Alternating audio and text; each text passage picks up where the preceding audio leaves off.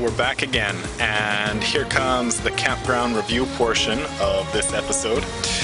We spent last night in the Boomgaard, which is a nearby campground, much larger and slightly more expensive. And what the Boomgaard had going for it is they did have Wi-Fi, which we don't have here.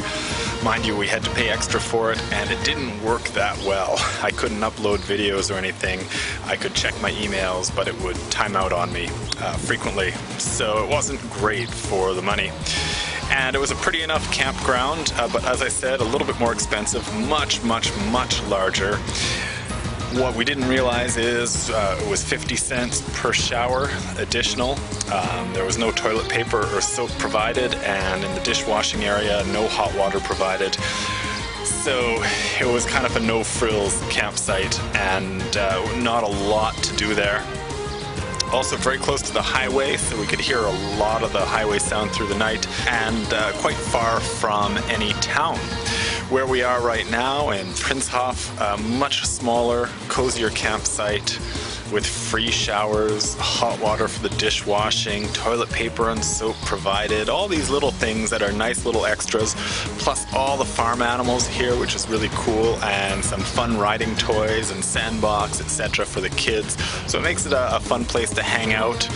And on top of that, we're far from the highway, so it's very quiet, and yet we're just a very short walk to the cute little town of Utrecht, where they have a good-sized grocery store, and also right on the bus route going into Utrecht, which we're going to take right now. So there you are, the Boomgaard and Prinshof, the two RV camping spots just outside Utrecht in the Utrecht area, and very close to one another.